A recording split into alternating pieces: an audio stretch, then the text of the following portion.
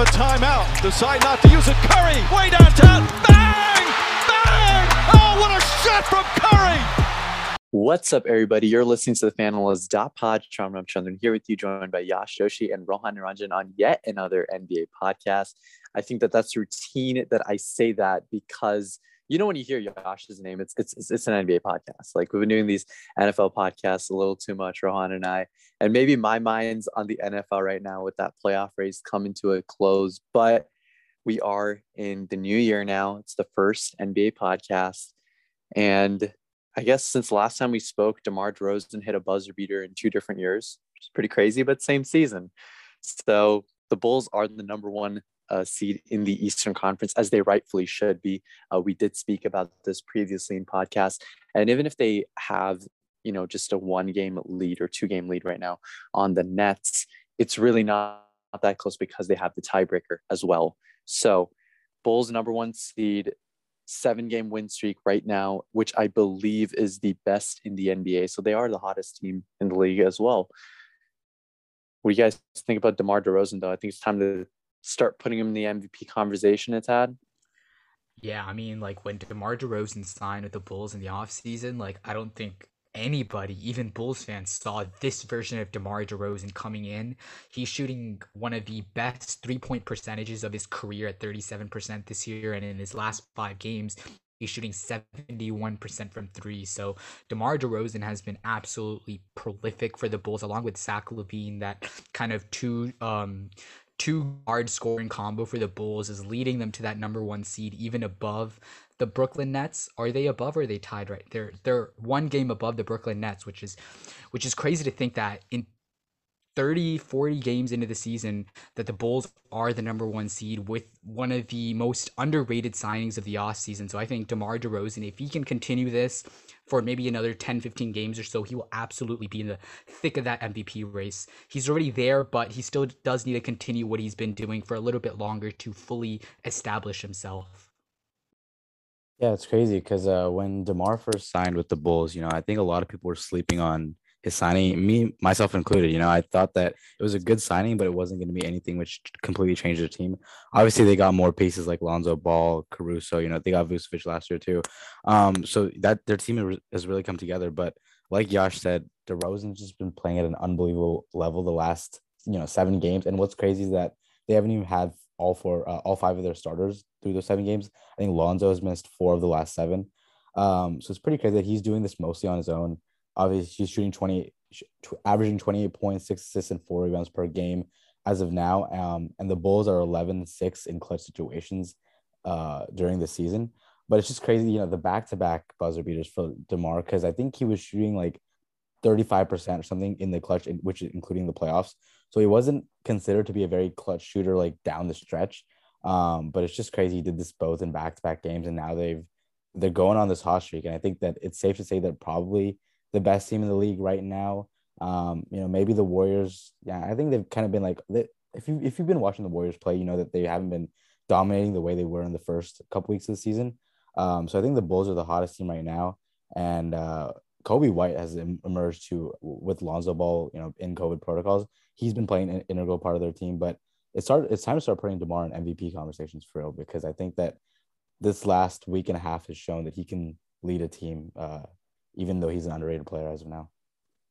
No, most certainly. And I think like back in, I think it was like the off season, basically, when we were doing these podcasts, like I think me and Rohan were the main ones kind of advocating for who would the Lakers sign. And I was like pitching DeMar DeRozan because I genuinely do believe, yes, I know there is a Kevin Durant that exists, but I genuinely do believe that DeMar DeRozan is the best mid-range shooter in the NBA, because he's probably not like, your most flashy guy out there, but at the end of the day, like he's so efficient. He's just so efficient.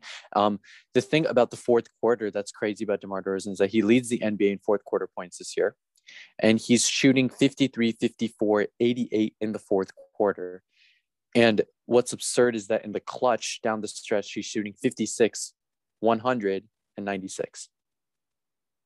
So it is just absurd to see what he's doing. And yes, he is literally winning games for the Bulls, therefore making him the most valuable player. But I do have to play devil's advocate a little bit over here because there is a Zach LaVine that exists on this team as well. And when you have another guy or your running mate averaging 26 points, 5 rebounds and 4 assists this season, it's a little bit tough to then be like, okay, is DeMar really the MVP because he has a guy that's averaging 26 alongside of him? And I get that, but I think that we do need to start talking about DeMar DeRozan as like that guy or that player, because come playoff time, if I want any of these guys on the Bulls out there, it's going to be DeMar, and not just because he might be this team's most efficient scorer, but he's also that leadership role that this team never had before. So they really have a sense of direction right now, and I like where this team's going. See, the thing with that, Shyam, that's a good point that you made, that, people are hesitant to put DeMar in the MVP conversation because of his running mate, Zach LaVine.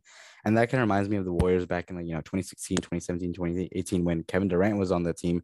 People were really hesitant to say that, either KD or Steph were the MVPs of the league because they were just both so dominant. And I think that's kind of unfair because, it's not, DeMar's fault that he signed there. It's not LaVine's fault that DeMar decided to come play with him. They're both phenomenal players right now, and they should be rewarded because of that. But I think that, the media, I think just like the people who vote on the MVP in general, like all the media members, are just kind of confused on how to vote for the MVP when it comes to the Bulls because they've both been so dominant. But I think it's unfair to say that that DeMar shouldn't be the MVP just because he's playing alongside Zach LaVine, who has also been playing phenomenal this year. Because you got to give credit where credit's due. So I just hate when people, I'm glad you brought that up, but I just hated hearing that when I was a Warriors fan, back then too, because they're both playing phenomenal. Why can't they both be in the MVP race? I fully agree with what Rohan just said, and it did remind me of like Steph and KD back a few years ago. But something I do want to touch upon is what like Shyam was talking about when we had Lakers offseason talks a few months ago. And the reason I didn't want DeMar DeRozan to sign with the Lakers was because he didn't fill in that 3-point shooting role that the Lakers really needed. And they still do. You can see that Russell Westbrook, Anthony Davis, LeBron, well, LeBron's been actually great, and we'll get to that in just a second, but they don't have that 3-point shooting. And DeMar DeRozan, up till before this year, was never a good 3-point shooter. His highest 3-point percentage was 33, and that's like barely breaking even. He almost consistently shot under 30 in the 25-30 range. And this season, he's actually taken it to a whole new level, and he's shooting 37% from 3. And I think that's where a lot of the DeMar MVP kind of talks come in, because he's doing the same thing that he does from mid-range that he did in Toronto, that he did in San Antonio, and now he's bringing that to Chicago. But along with Lonzo Ball, Zach LaVine, Alex Caruso, the spacing on the floor allows him maybe just a little bit more to shoot comfortably those 3-pointers that he's not the best at. But if you can consistently shoot 37% for the entire year, and with DeMar DeRozan's mid-range skill set, that is so a complete offensive package that I think that if he can continue to do this, even with Zach LaVine on the team, he should absolutely be an MVP conversation. 100%. Of course, when you also have Nikola Vucevic like in the paint, getting your rebounds if need be, and then kicking it back out to any of these guys, I totally do agree with that. But I'm just putting DeMar's season in perspective with guys like, Joel Embiid, Kevin Durant, and especially Steph Curry, because don't get me wrong, I 100% am advocating for DeMar to be in this MVP conversation, but I believe that look at the Warriors right now, right? Without Klay Thompson, and even if Klay Thompson comes back, you have to look at the numbers, and the numbers speak for themselves. You see what Steph's doing, you see what Steph's averaging, and just how much he's also playing. And then if you compare that to the next closest guy, it's not that close. Whereas DeMar and LaVine are basically averaging the same amount of points, rebounds, and assists. They're literally in about the 26 to 28 range for points, 5 and 4 for rebounds and assists. So at the end of the day, the stats show for it. But yes, I do believe that DeMar in the clutch, he's basically the most clutch player right now in the NBA. There's no doubt about that. So I think solely for that reason, he should be in the MVP conversation. That's what's going to lift him above all else in terms of his teammates and stuff like that. But getting to the Nets now, Kyrie Irving has a return date Wednesday against the Pacers. That's what it's looking like. And quite frankly, James Harden was previously asked, how did Kyrie look? And he said he looked like Kyrie, elite, and so be it. That is who Kyrie Irving is. He's coming off the 50, 40, 90 season, of course. But before we get into Kyrie, I do want to talk a little bit about James Harden, who has averaged 35 points, 12 assists, and 11 rebounds over the last 4 games. And before Yash just jump in here and completely destroy this argument with him averaging 13 free throws a game, I just want to say, at the end of the day, he's putting up those points and he's looking like the James Harden that he was. And let's not change the narrative here. James Harden in Houston was getting free throws too. It's not a different James Harden. It's just that he's getting the points. He's putting up triple doubles like he was before, kind of nearing Russell Westbrook numbers this season. But the Nets kind of winning games, kind of not. I mean, it's a little bit up and down season for them, but I think Kyrie's definitely going to give them more clarity and see where James Harden fits into this offense now with Kyrie Irving back. It's funny to refer to the second best team in the East having an up and down season. That just shows you how damn good the Nets are and how high the expectations for a team that has KD, James Harden, and Kyrie Irving as they should. But something about James Harden is, I know I'm not going to rip on his free throws again because I usually do that always. And James Harden, he started the season slow because of all the new free throw rules. And I think that as time has progressed, he's kind of figured out the new way the refs are kind of reffing the game. And now he's back to his old ways of finding a way to get the foul, get to the free throw line, and get a majority, or not a majority, but a good chunk of his points from there.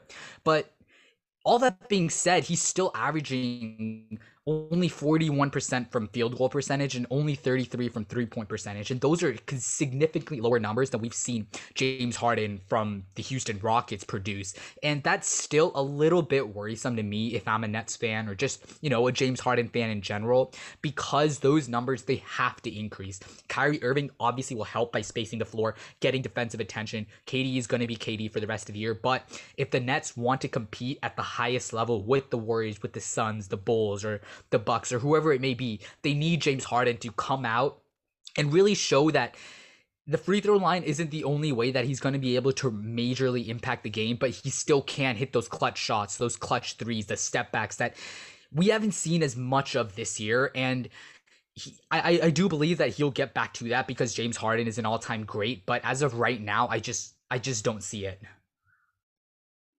Yeah, I mean, I think the problem right now for the Nets is their slow start in the first quarter. The starts for the games, are a big issue for them as of now. They've had first quarter deficits of at least 8 points in 4 of the last 5 games, and only 3 teams have been worse in the first 6 minutes of the opening period this season. So I'm hoping that, Kyrie Irving kind of brings that out. I don't know why they're having these types of slow starts, whether it's just, Kevin Durant is just fatigued from playing a lot of minutes, as, both him and Harden were returning back from COVID protocol. So that could have been something which has been played a factor. I do think Harden has improved his game, like Josh said, a little bit because he's adjusted to the new rules. The first couple of weeks of the season, we were talking about how, is this the end for James Harden? Is he going to fall off because of these new rules? But he's kind of found a way to elevate his game again. And, shout out to him. He's a phenomenal player for, the last 5 to 10 years. So we got to give credit where credit's due. He wasn't just going to fall off a cliff like that. Though, he might be a foul merchant, whatever you want to call him. It's just how he plays the game. And I don't like it either, but he's, putting up the points to do that. Right now, I think that the Nets are in a pretty good spot because they're 10th in offensive rating and 5th in defensive rating, and they're adding Kyrie on Wednesday. So I'm very excited to see Kyrie Irving because I think he's going to bring this team to a whole new level. We already know what he can do. I've said this before on the podcast. He's one of the most electrifying players in the league, one of the most fun players in the league to watch. Just the way he plays is just so beautiful to the game of basketball. And I think he's just going to bring that team to a whole new level, both offensively and with his playmaking abilities. Last season, KD, Kyrie, and James Harden posted an offensive rating of 119.6 total in both the regular season and the playoffs. And in the playoffs, they had a rating of 135.4, which is absolutely absurd. So we know what this team can do. We know the firepower that they have.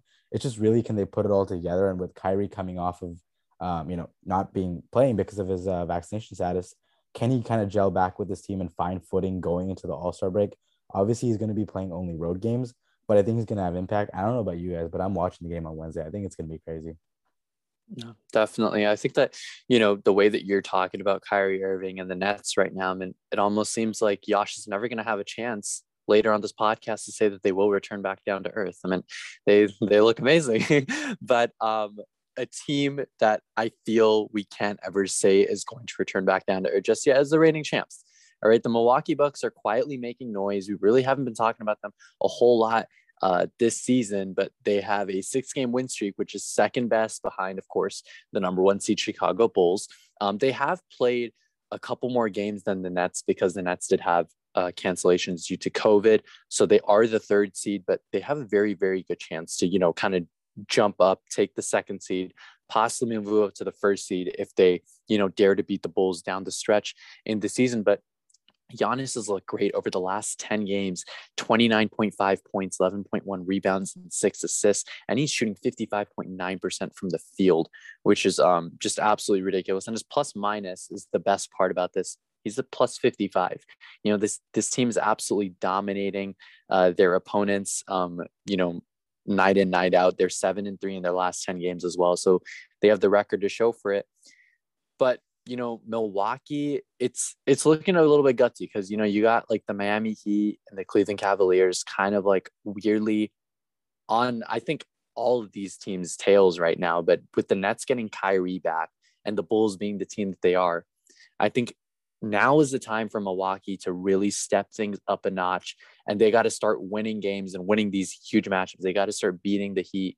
They got to start beating the Cavs, the Nets, the Bulls. Really does not sound like a tall task because, for God's sakes, these guys are the reigning champs. They have what it takes to beat these teams.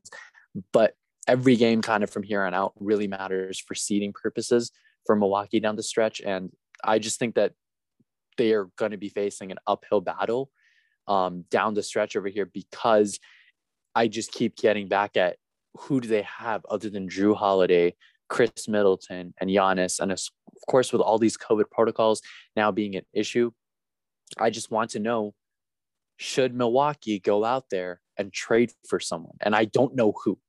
Honestly don't have an answer for you there because the trade market is so scarce that it's kind of like, okay, who is available first of all? And does Milwaukee even have the assets that they want to make a move?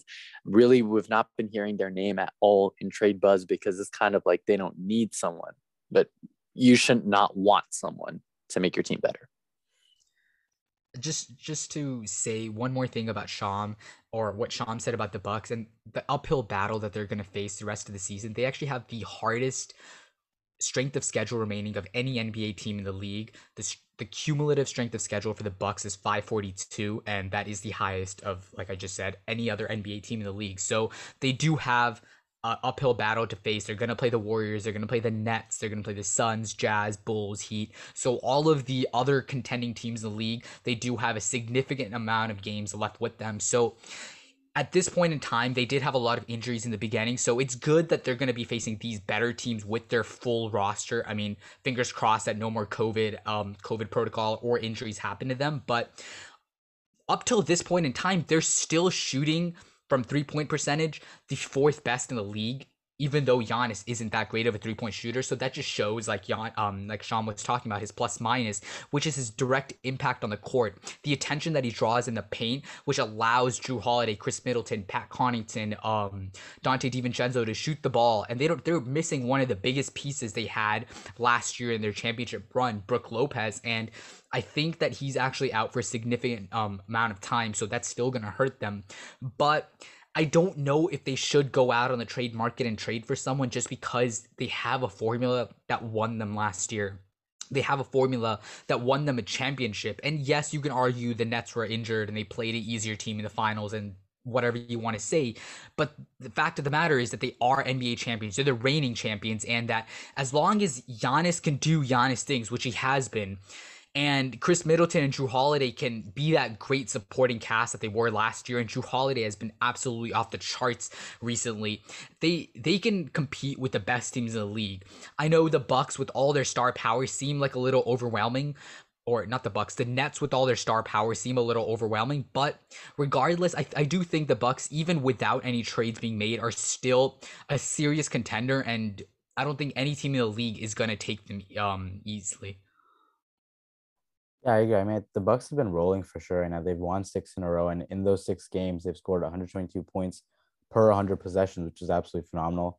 And like Yash said, Drew Holiday in the last 10 games has been averaging 24 points and is shooting 66% from the paint and 62% from mid range in the last 8 games. So he's been playing great. I think that, if you're Giannis, you can't ask for much more from the guy you traded, what was it, 3 first-round picks last season in order to acquire him. And he was, maybe the missing piece of the championship puzzle, and they ended up winning it because of that. But though Brook Lopez is out, I think both Bobby Portis and DeMarcus Cousins have been pretty good. They've had I think DeMarcus has had a plus 41 in 36 minutes that he's played. So his net rating overall has been pretty good, and he's doing a good job filling in for Brook Lopez. And one more thing to note is that the Bucks right now, though they've played, I think they played 3 more games than the Bulls and the Nets. They're in third place, but they have a better point differential than both of those other 2 teams in the East. So you could argue that they're probably playing the best basketball in the league right now, especially in the East. But to answer Sham's question about whether they should go out and trade for someone in the trade market, I know the trade deadline is a while away.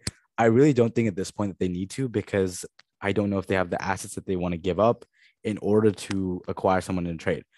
One person who comes to mind is the guy they just got back on Christmas, Dante DiVincenzo. So he's been kind of struggling from the field lately, but I think that he was a missing piece for the Bucks last year during the playoff run, and he would have eased a lot of the problems that they had down the stretch. Though he's been struggling since coming back from his return during Christmas, I think he's going to pick it up eventually, but I don't know if the Bucks want to, deal him to another team, because he has been playing pretty phenomenally ever since the bubble, honestly. And I think you can trust him to bring it back and, add some more depth for your team down the stretch. But I don't know if they need to trade for anyone at this point. I don't see a trade target for them, which would really elevate them, because I think they would have to give up too much, and I don't think you should ruin it. If it's not broke, don't fix it, right? So you won a championship last year, so I guess you just trust it until otherwise. Giannis is playing phenomenal, so there's no reason for them to do it at this point. No, exactly. I mean, that's exactly what I was kind of saying in terms of like, they don't need to go and get out and get a guy, but if they want to, that's a whole different topic, of course.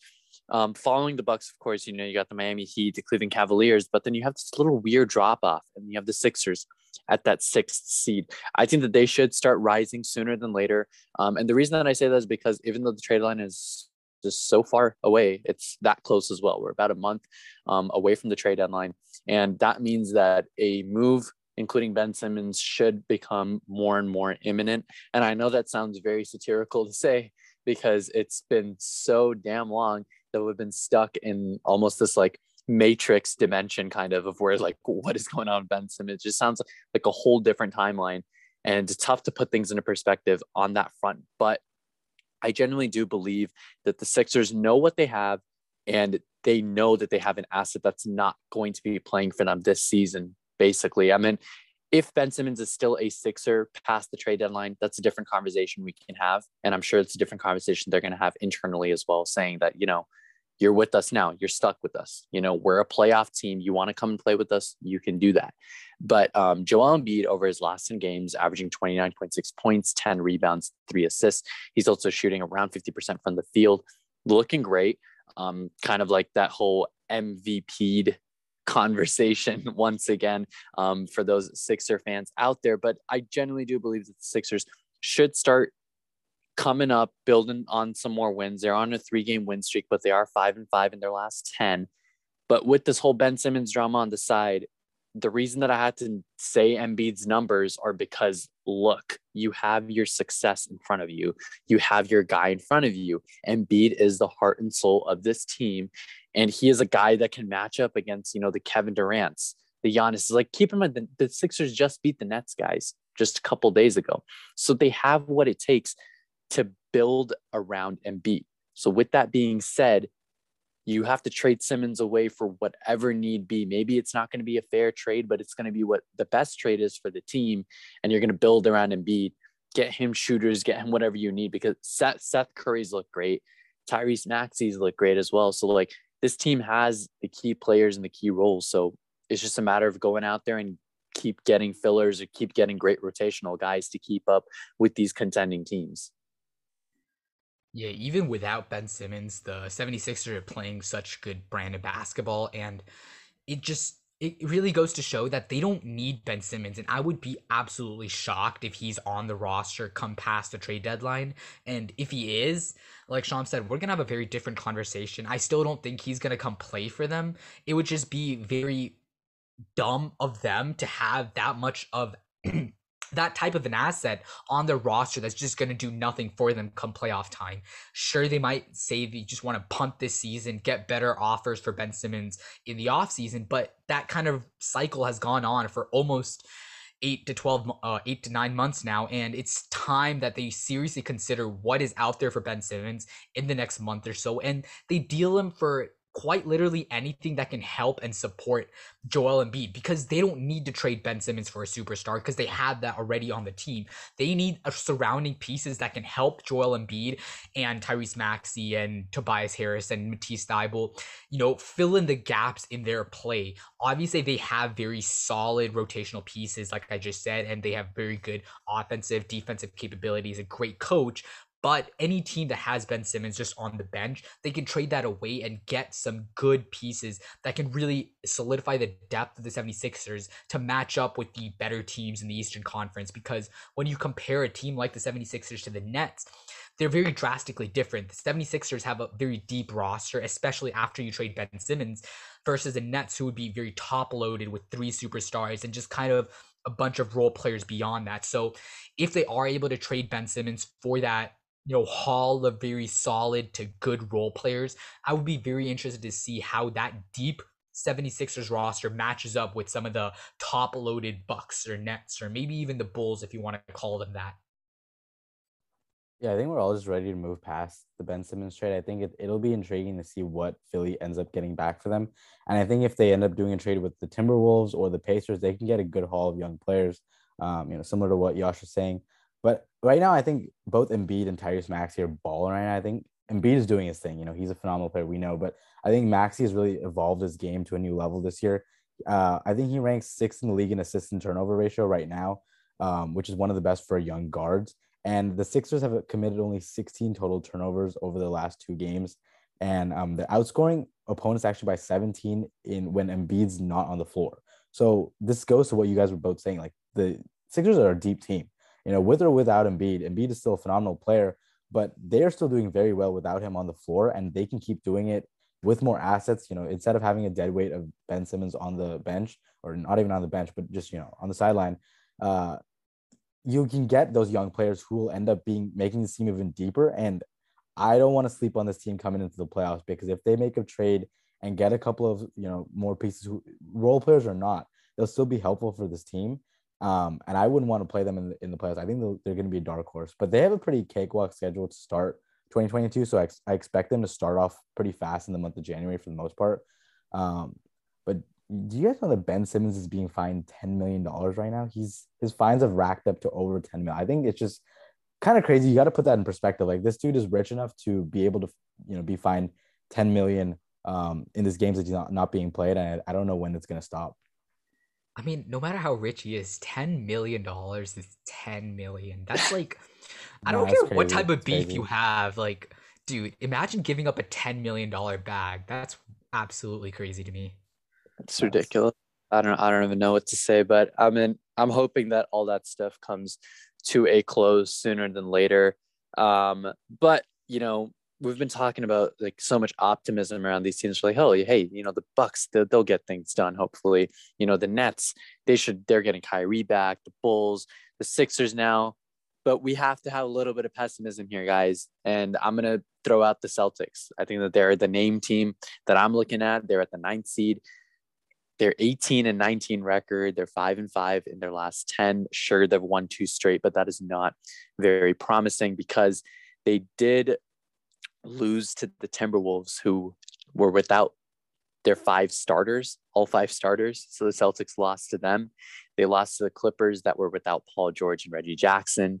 And in both of those games, Jaylen Brown shot 35% and 3 of 21 from 3 in those 2 games. So that is very, very ugly. They somehow pulled out a win against the Suns, and I'm really going to take that more as a hiccup game for the Suns.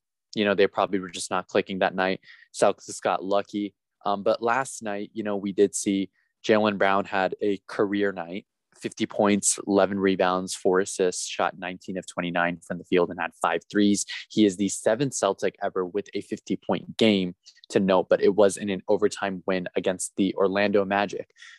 Again, not very... Wait, did you just say he's the 7th Celtic ever? Yeah, that's what I got from StatMuse. That seems crazy, like considering how good the Celtics franchise has been. Well, maybe we had a whole lot of 40-point games, but just not that many 50-point games, apparently. But yes, they have been without Jason Tatum for the, for last couple games for sure. And Jaylen Brown, I think that I'm going to kind of kick it off to Rohan over here, because we've been talking a lot about, hey, we should probably split up Jaylen Brown and Jason Tatum, because these two guys seem like such isolation players. And one seems to, tend to do really, really good or really, really bad without the other. And we've seen that with Jaylen Brown in this last 4-game split where they have gone 2-2. Again, not very promising. And I'm really not liking the Celtics schedule ahead of them, given the fact they just went to overtime against the Magic. You got the Spurs, then the Knicks in a back-to-back, the Pacers in a back-to-back. Then you have the Sixers, the Bulls, the Pelicans, the Hornets, Blazers, Wizards. I mean, the list continues to kind of go on. They have a fair share of decent Western Conference teams. And I'm not going to lie to you, I'll take a West team over an East team any day. Just given the fact that like how the conferences are laying out. Obviously this season, the West is significantly worse than the East in terms of the drop off, but that's my 2-piece on the Celtics for the most part. I really don't know where they're going from here. They are the 9th seed.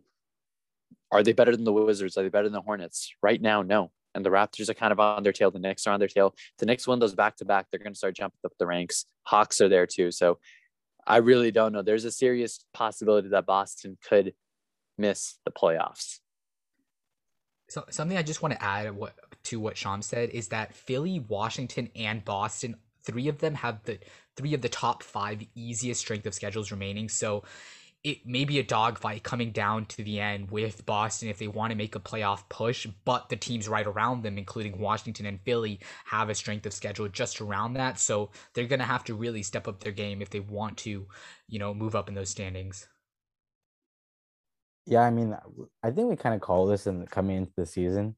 I knew that the Celtics would be pretty average for the most part. I thought that they would make the playoffs for sure, but now it's kind of like looking like that might even be in jeopardy. I think the best way to make an analogy here is that they're just a very Jekyll and Hyde team. You don't know which side of the Celtics you're going to get night to night. And I think that really just accounts for the lack of identity they have in their team, essentially. Like we were saying, both Jaylen Brown and Jason Tatum, both very similar players, and they're both very talented for the most part. I just don't know at this point, like which one you can keep and which one you leave, because I think they have to make that decision at some point, because though it might be very hard for people to let go of one of them because they've just been such great players for this organization, I think Brad Stevens has got to make that decision going forward, because in the long run, I don't know if it's going to be beneficial for this team. I think maybe the experiment has gone on too long.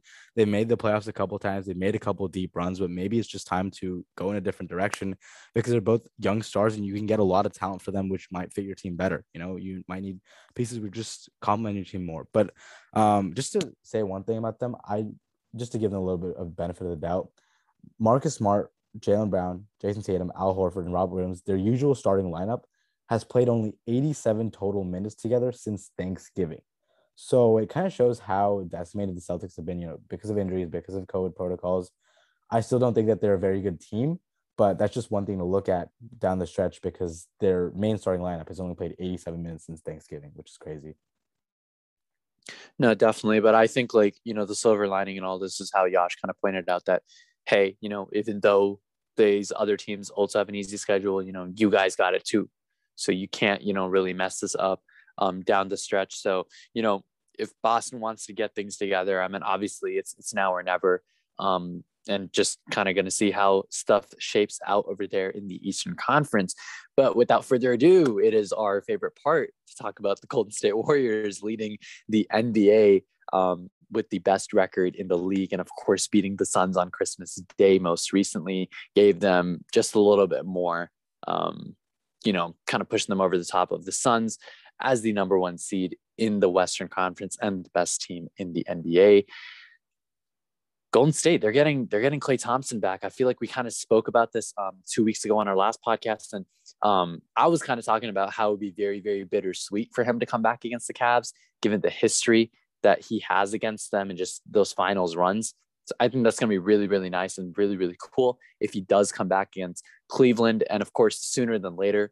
But obviously what we've been hearing is that once Klay comes back, like that's that. Like he's going to be in the starting lineup. He's going to be starting minutes. That's what he wanted, and that's what Steve Kerr owes to him, I believe. Kind of just how he sounded. He said, you know what, he's deserved this. He gets it. Like he's not going to be on minutes restriction in any kind of way.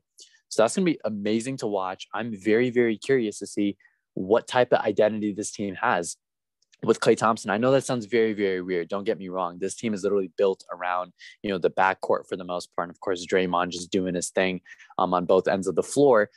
But it's just going to be very bittersweet and awesome to see number 11 out there alongside number 30, because it's been so damn long.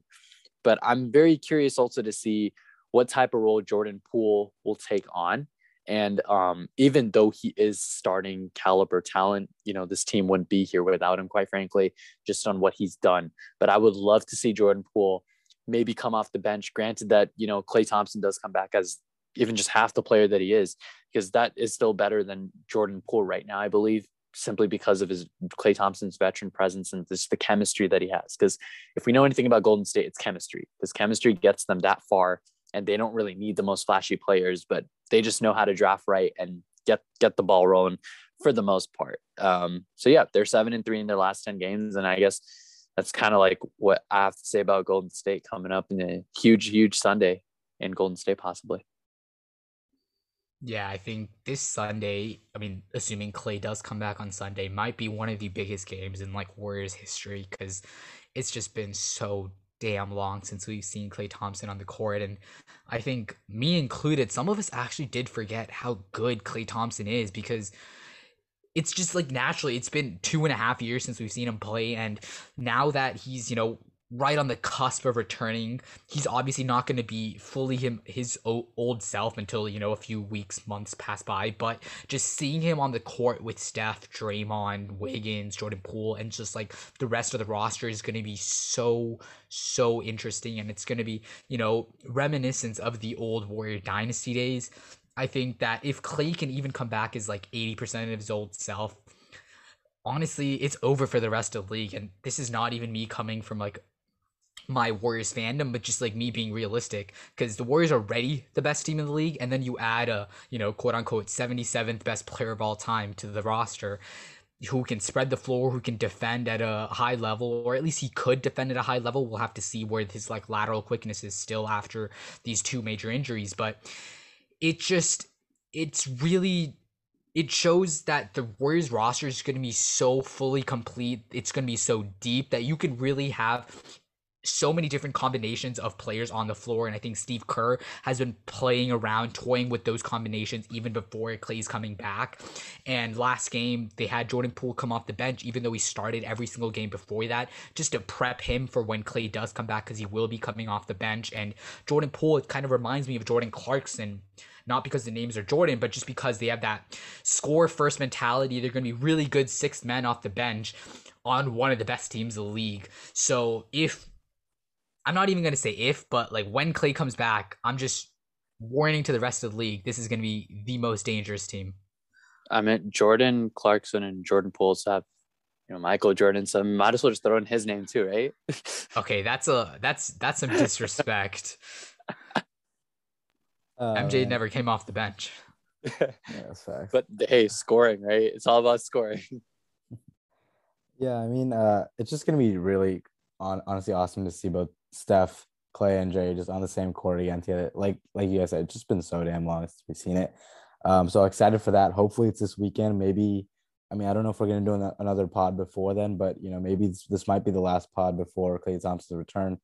So shout out to Klay Thompson. I think he's gonna come back I like Yash said, if he comes back 80% of himself and at least 75% of himself defensively, it's wraps for the league. Like Andrew Wiggins has already said it. He said that once Klay Thompson's been back, put the league on notice. Like the Warriors are going to go to a whole different level than they already are. Just to talk about the team a little bit, I think that the win they had against the Jazz, what was it, 2 days ago, was probably one of their best victories of the season, mainly because they did it without Draymond Green, who was, I'm going to say, just the best defender in the league, one of the best defenders of all time. So it wasn't exactly the number one defense versus the number one offense, which Utah is. But I thought Golden State played phenomenally down the stretch after being battered down in the third quarter. Steph has looked pretty good. I think, we were calling for MVP Steph for the last couple of weeks. He's kind of been on and off ever since the record. So I don't know if hopefully he picks it up this month because December was a little rough for him. And New Year, same stuff, I'm hoping. So we'll see how that goes. But one thing we're talking about, which I just want to mention off camera, was me and Yash we're talking about, is Andrew Wiggins an all-star this year? And I was saying, I think he could honestly maybe start as an all-star because of the wings in the West and how decimated they've been by, either COVID or by injuries. Other than LeBron, honestly, I don't know if there's a wing in the West playing better than Andrew Wiggins. He's averaging around 19 points right now, shooting 43% from three, which I think is his career best. And he's playing very good defense. So Steve Kerr told to us that Andrew Wiggins is one of the best two-way players in the league. So is Wiggins an all-star this year? That's what I want to know, because if he is, then the Warriors are on a different level, especially when Klay comes back. I mean, I think it, like, he has every single right to be, because why not? I mean, it's Andrew Wiggins. Like, he's been very, very good for Golden State this season. But, I guess to kind of go back on what you were saying about how, this team beat the Utah Jazz on the road without Draymond, like, I'm going to one-up you, and I'm going to say that I think them beating the Suns on the road without Andrew Wiggins and Jordan Poole was a little bit more, I guess you could say, phenomenal per se. not to overhype the win by any kind of means, but I mean, you get what I'm saying. This team knows how to win and when to win, and especially when you're getting Klay Thompson back, it's just another name to add into the mix that other teams need to worry about how to guard. Because once again, if Klay can come back and if he's averaging around 4 threes, 5 threes a game, once he gets back to being that spot up shooter that he is, he doesn't need to be dropping, 30 points a game or driving to the basket and doing all this other stuff. If he's just that spot up shooter that we know him to be, then this team is going to be very, very, very tough to stop down the stretch. And I think that, it's safe to say right now, I know it's a little bit early because, the Suns are there, the Jazz are kind of on the tail too, but because the Golden State Warriors already have the tiebreaker over both of those teams and you're getting Klay Thompson back, I feel like this is the time when Golden State's about to just run away with the number one seed and the best record in the NBA, because this is a classic situation where the rich get richer. It's that simple. And I think that Golden State, for all those years that some fans hated Golden State, myself included, because yes, they had Kevin Durant, they went on championship after championship run. But I will gladly say, as a basketball fan, this team has paid their dues, and now's their time to ignite and come back up to the top where they should be, because they have those type of players, they have the coach, they have the team. So why not? What's going to stop this team? I just want to go back to what Rohan said, and I think Andrew Wiggins is absolutely an all-star this year because of the stats he's putting up, the defense he's playing on the other end of the floor. He's shooting a career high in terms of 3-point percentage, and it's significantly higher than the best season he had, which was coincidentally last year on the Warriors. So clearly the Steph Curry effect, the gravity that he has, is helping Wiggins get a much open, cleaner looks. He's playing all defensive level defense, and I would not be surprised if he continues to play the way he has, he can absolutely get an all defense vote or two and maybe even make it to one of those teams. But all that being said, me and Rohan were talking about this before the podcast started today, but just thinking about the forwards and the wings in the West, there's not as many of them as we think, because a lot of them are just kind of injured. Kawhi, who usually would be the starter for the West, he's injured. LeBron obviously will get that one spot, but the other spot is just kind of wide open.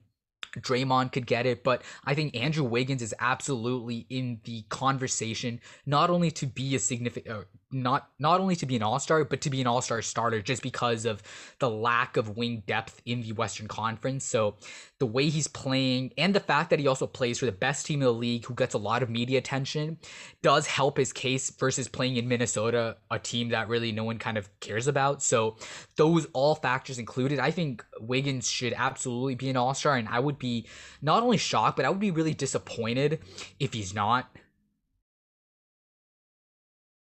No, I mean, fair enough. I honestly don't have much more to say about that because I've been calling for it too. I think Wiggins should be a starter. I think he could honestly maybe start depending on where they put LeBron because, like Josh said, it's the voting's based on fours, and guards.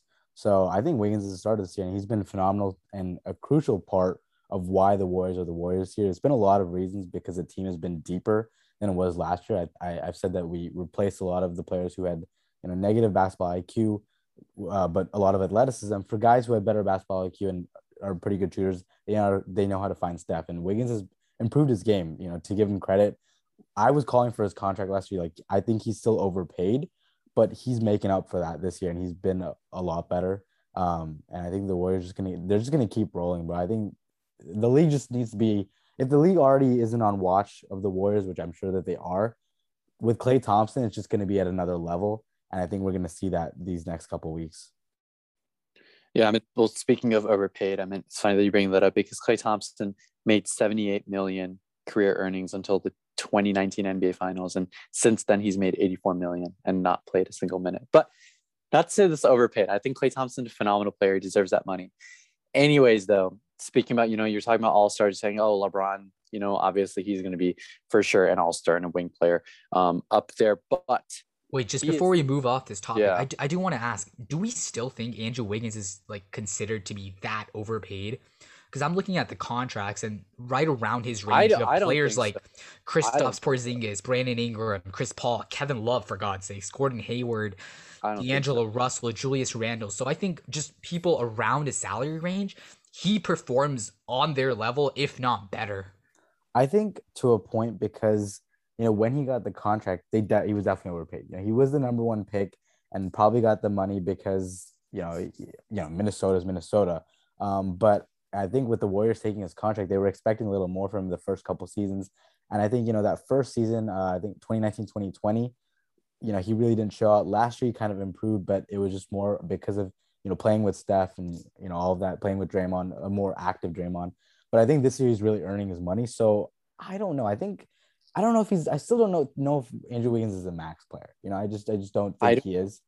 But see, when you were talking about like how, like, when he came, yeah, he was overpaid. Like, I kind of do agree with you, but I don't blame him though, because there's this weird learning curve when you join a team like Golden State, especially with playing with guys like Steph, Klay Thompson, all this stuff. Because the only player that I feel in recent history that's adjusted to that, like starting day one, is Kevin Durant, because they also know the type of player that Kevin Durant is, that he kind of came in there and was like, hey, like, we both are the same level kind of player. In this case, when you're coming, it's Steph's team. Like, it is Steph's, like, it's always been Steph's team. Don't get me wrong. But I'm talking about more about like the way that they operate on offense. There's a little bit more of that learning curve. And I think Andrew Wiggins is finally starting to click in that, which is why we're seeing him do better this season and especially moving forward. You got to remember though, he was a number one overall pick. There's been expectations for this dude sky 100%. High ever since 100%. But Golden State, the only time there's a learning curve is when they have those free agent signings. When you're drafted to Golden State, you'll learn it from day one. You're kind of brought into that system, which is why I actually have higher expectations for guys like James Wiseman when he does come back compared to Andrew Wiggins, for him to like pick it up earlier and faster in less amount of games compared to Andrew Wiggins. But of course, good question, Yash. Like, I do kind of agree with that, like in terms of like how Andrew Wiggins is definitely going to fit into that system going forward. But moving on to the Los Angeles Lakers, I feel like they're the only other notable team right now in terms of, topics to talk about per se, because obviously we have great things to say about the Suns, the Jazz, the Grizzlies, of course, look great. Ja Morant is back. Then the Nuggets and the Clippers are kind of weirdly in the mix. And then you have the Lakers that are kind of, also in the mix over there. But they're 4-6 in their last 10 games. And LeBron James has averaged 32 points, 9 rebounds, and 5 assists in those 10 games. But overall this season, LeBron James, in his 19th NBA season, he is now averaging 28.5 points per game, which is the highest since 2010. He's shooting 52.3% from the field, which is the highest since 2018. He's shooting 37% from three, which is the highest since 2014. He is averaging around 20 shots per game, which is the highest since 2008. And he has 1.8 steals per game, which is the highest since 2012, and 1.1 blocks per game, which is the highest since 2009. Those are a lot of numbers for you guys. I'm sure it's a lot to digest, but overall, I think that we all have come to the common ground over here, which is LeBron James is playing really, really good right now. That's all that you really need to know coming out of that. But based on the Lakers being 4-6 in the last 10, and this team is 7th in the West, they've had as of an up and down season as you could have had. They're sitting right at 0.500. They obviously need to get things together right now. It's now or never. And I understand that Russell Westbrook has been, definitely an issue per se, but I think the bigger issue that we should be talking about is Anthony Davis not being available to play. And I know that Rohan hopefully doubles down on that for me and backs me up over here, because Ron's been a huge advocate for that, saying calling for Anthony Davis's name to be like, where are you? What are you doing? You're not the superstar that everyone claims that you are. And I totally agree with that, because this is not the same Anthony Davis that was there in the first season with the Lakers. And if you're not available, it's that simple. You're not a top 5, top 10, let alone a top 10 player in the NBA right now. Do you guys remember before the season started when Anthony Davis said, I have nothing left to prove to anybody? And even when he has been available for the Lakers, it feels like he's genuinely making that statement come true, that he's just not playing with any form of intensity. He's not playing with any form of drive. And he got that one ring and he's like, all right, that's good enough for me. He's not striving like the all-time greats are to get the second, the third, the fourth. You see Giannis, who won one literally a few months ago, and he's already in the play. He's already in the push for his next one. LeBron has 4 rings, and now he's playing arguably, I don't want to say it is, but arguably some of the best basketball of his career, trying to win another ring. I mean, I know I'm not going to go towards Russell Westbrook slander like I usually do, just because nothing's changed. He's still playing pretty bad. Recently, he's played slightly better for the Lakers just because he's making some of his shots, but I was watching that game between the Grizzlies and the Lakers, considering the Grizzlies are one of the better teams in the league. I think Malik Monk had LeBron James at the top of the wing and Russell Westbrook at the corner. They had a 3 that they needed to tie or win the game. I kind of forget. But Russell Westbrook being wide open, Malik Monk didn't even look towards Russell Westbrook's way, just because he's played so bad. His 3-point percentage is now so unreliable that even his own teammates don't trust him to make that game tying or go ahead shot in the last few seconds. And I think that if you don't trust Russ, Anthony Davis is out, that puts way, way too much pressure on LeBron, who's 37 years old in year 19. And at that point, I know LeBron is defies all statistical basketball things that we've seen in our lives, and he's playing amazing, but he's still a human being, and he needs help around him to really take this team to the next level. We saw, as good as he's played, the Lakers still aren't winning, and that's what I think is kind of stopping LeBron from being all the way up there in the MVP conversation. No, I mean, LeBron's played phenomenal. I think that Frank Vogel has kind of unlocked something with LeBron, which is playing him at the 5. I've been saying that AD needs to play the 5, but, he is hurt. So, I appreciate Vogel trying something new and, putting LeBron at the 5 because they are currently undefeated when he starts at center. They have had a couple of shaky victories. I think that's just kind of been the theme of the Lakers season this year, is kind of squeaking by victories against very average to below average teams, to terrible teams, such as the Wolves and the Rockets, are just two examples within this past week. And I think that if you can't put away these teams consistently at a dominant force, I know they're not fully healthy, they don't have AD, but still, if you can't put them away with, the guy you traded for this season, you're supposed to be your centerpiece, Russell Westbrook. It's just very concerning for me, and I think we've come to the notion that this Lakers team is just very average. I think their ceiling is possibly a 4 seed if LeBron keeps playing like this, which I don't know if his body can take it. Playing that many minutes, playing at the 5. Consistently just carrying this team like he's done throughout his career. But I just don't know, 37 years old, year 19, can he defy father time once again and carry this Lakers team until at least AD comes back and maybe AD can get his shit together and just kind of be the second piece for the Lakers. Because if he's not, like Shyam said earlier, like I've been calling for this for so long, if he's not that guy, I don't think that the Lakers win. But what is the ceiling for this Lakers team right now? I just want to ask you guys that, because they have been playing better, but I think it's mostly because of LeBron. But I still think that those kind of shaky wins against these below average teams is just very concerning down the stretch. And we're coming near the halfway point now with the trade deadline and the All-Star break, just about a little over a month away.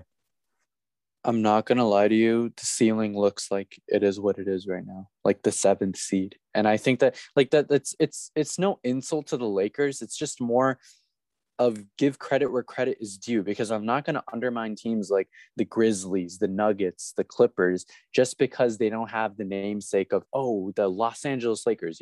Like, yeah, they're not that team, but they're better, and that's the reality of it right now. And I don't see this Lakers team topping any of these teams down the stretch, because keep in mind, Paul George should be back probably by the end of the month or early Feb by that point in time. So it's kind of like, I don't think they're going to beat the Clippers the way they are even now. It's really a 50-50 toss-up game. Then you have to take into account like teams like, the Timberwolves, the Mavericks, even the Kings from time to time when they do match up against the Lakers. You can't guarantee a Lakers dub. That's the sad reality of it. And if they start losing to those teams below them, because that's going to be a huge issue, because there's no way that I see this team beating the Warriors, who are going to get Klay Thompson back, the Suns, who have really been that team all season long. They seem like they're really primed to kind of go out there and prove another finals run. The Utah Jazz, same kind of mindset. They've always been a great regular season team, and there's no way they really match up with Donovan Mitchell when they're allowing guys like John Morant to drop 40 on them. So the reality of the Lakers right now is that they are the 7th seed. I don't see them going any higher than the 6th seed right now. And I hate to say it, but I would be surprised to see the Lakers finish as a top 5 seed in the West this season, because they really need to get things together. See, my problem is like they've had such an easy schedule the first, I'd say, third of the season, and now with the new year here now, and the All-Star break come out, their schedule is just going to keep getting harder. They had that easy, cushy schedule to start the season, and they did not take advantage of it. That's just the bottom line. And Shyam, you're totally right in saying that there's just no reason to trust the Lakers at this point, because they haven't shown that they can put away below average to terrible teams, and they just haven't competed with the best of them. And with a tougher schedule coming up, you can't expect them to win that many games either. So I completely agree with you there. Yeah, I think I'm gonna double down on what both of you said. I think they're kind of ceiling maybe like a 5-6 seed if they can really get their shit together, but I think that they're going to be a play-in team like they were last year. And like Rohan was just talking about, they've had one of the easiest schedules in the league so far, and now moving forward for the rest of the year, they have the 3rd hardest. So that is really where most of the things worry me, because they've played the easier teams. They lost twice to the OKC Thunder, and I know Shyam was probably ecstatic about that, but like the OKC Thunder are the OKC Thunder, so losing twice, and mind you that they did have Anthony Davis back then, they had Russ, they had LeBron, and you lost to a rebuilding Thunder squad. So that's the things that just worry me. Yesterday night, they actually played the Minnesota Timberwolves, who didn't have D'Lo, who didn't have Karl Anthony Towns, and they squeaked out a win. It came down to crunch time against a team without their 2 best players, who's under 500, which is not a good look for a team that's trying, perceivingly contending for a title, at least before the season started. And now the reality is looking completely different. I would not be surprised if, their ceiling in the playoffs would be probably a 1st round exit. I would be really, really surprised if they even make it to the 2nd round. Yeah, no, most certainly. And I think that, we're nearing this weird breaking point with the Lakers, where I think we got to start getting Rohan to say bubble frauds, because Miami, he looked great, man. Miami looks great. I don't care what you say. Jimmy Butler looks great. They're 4th in the Eastern Conference, and clearly the Lakers, I know that they beat the Miami Heat for the finals trophy, but if anyone came out of that bubble looking like frauds, it's the Lakers. Now that you put it that way, honestly, the Lakers have been the 7th seed really 2 years is. in a row after that. It really is, because you can't argue they're not. All these other teams are literally in the playoff mix, and if anything, we're seeing other teams, kind of come up there. So yeah, we got to be reminded of the Heat getting swept in the playoffs last season, though. It's fine. It's fine. I think, they did get those acquisitions like Lowry, in the offseason, which I think have paid off, and they're playing well without Bam Adebayo. So credit where credit's due. But you're right. I mean, the Lakers have, like Yash said, they've been at the around the 17 mark for the last 2 seasons ever since the bubble. At the end of the day, though, like a win's a win and a loss is a loss. Sure, the Miami Heat did get swept, but they both are first round exit teams. And I'm not gonna lie to you, like Miami definitely looks much better than the Lakers. There's no debate over there. But I think that's basically a good wrap up that we had for the most part in both the East and the Western Conference, of course, and Kyrie and Klay coming back. Definitely the highlight in both of those conferences in the coming days. Hopefully Klay does come back sooner than later. Otherwise, I'm all for the Warriors. If they wanted to delay Klay's return just a little bit and we have a little bit more insight, we can get one more pod in next week to talk just a little bit more about Klay Thompson before his return. But if not, just bring him back. If not, we then yeah, waited if long not- enough. If not, then maybe next time we're talking, we have at least 2 games from Kyrie that have been played and at least 1 game from Klay that have been played that we'll have a better understanding of, what they're going to bring back to their respective squads, even though the sample size would only be 1 or 2 games each.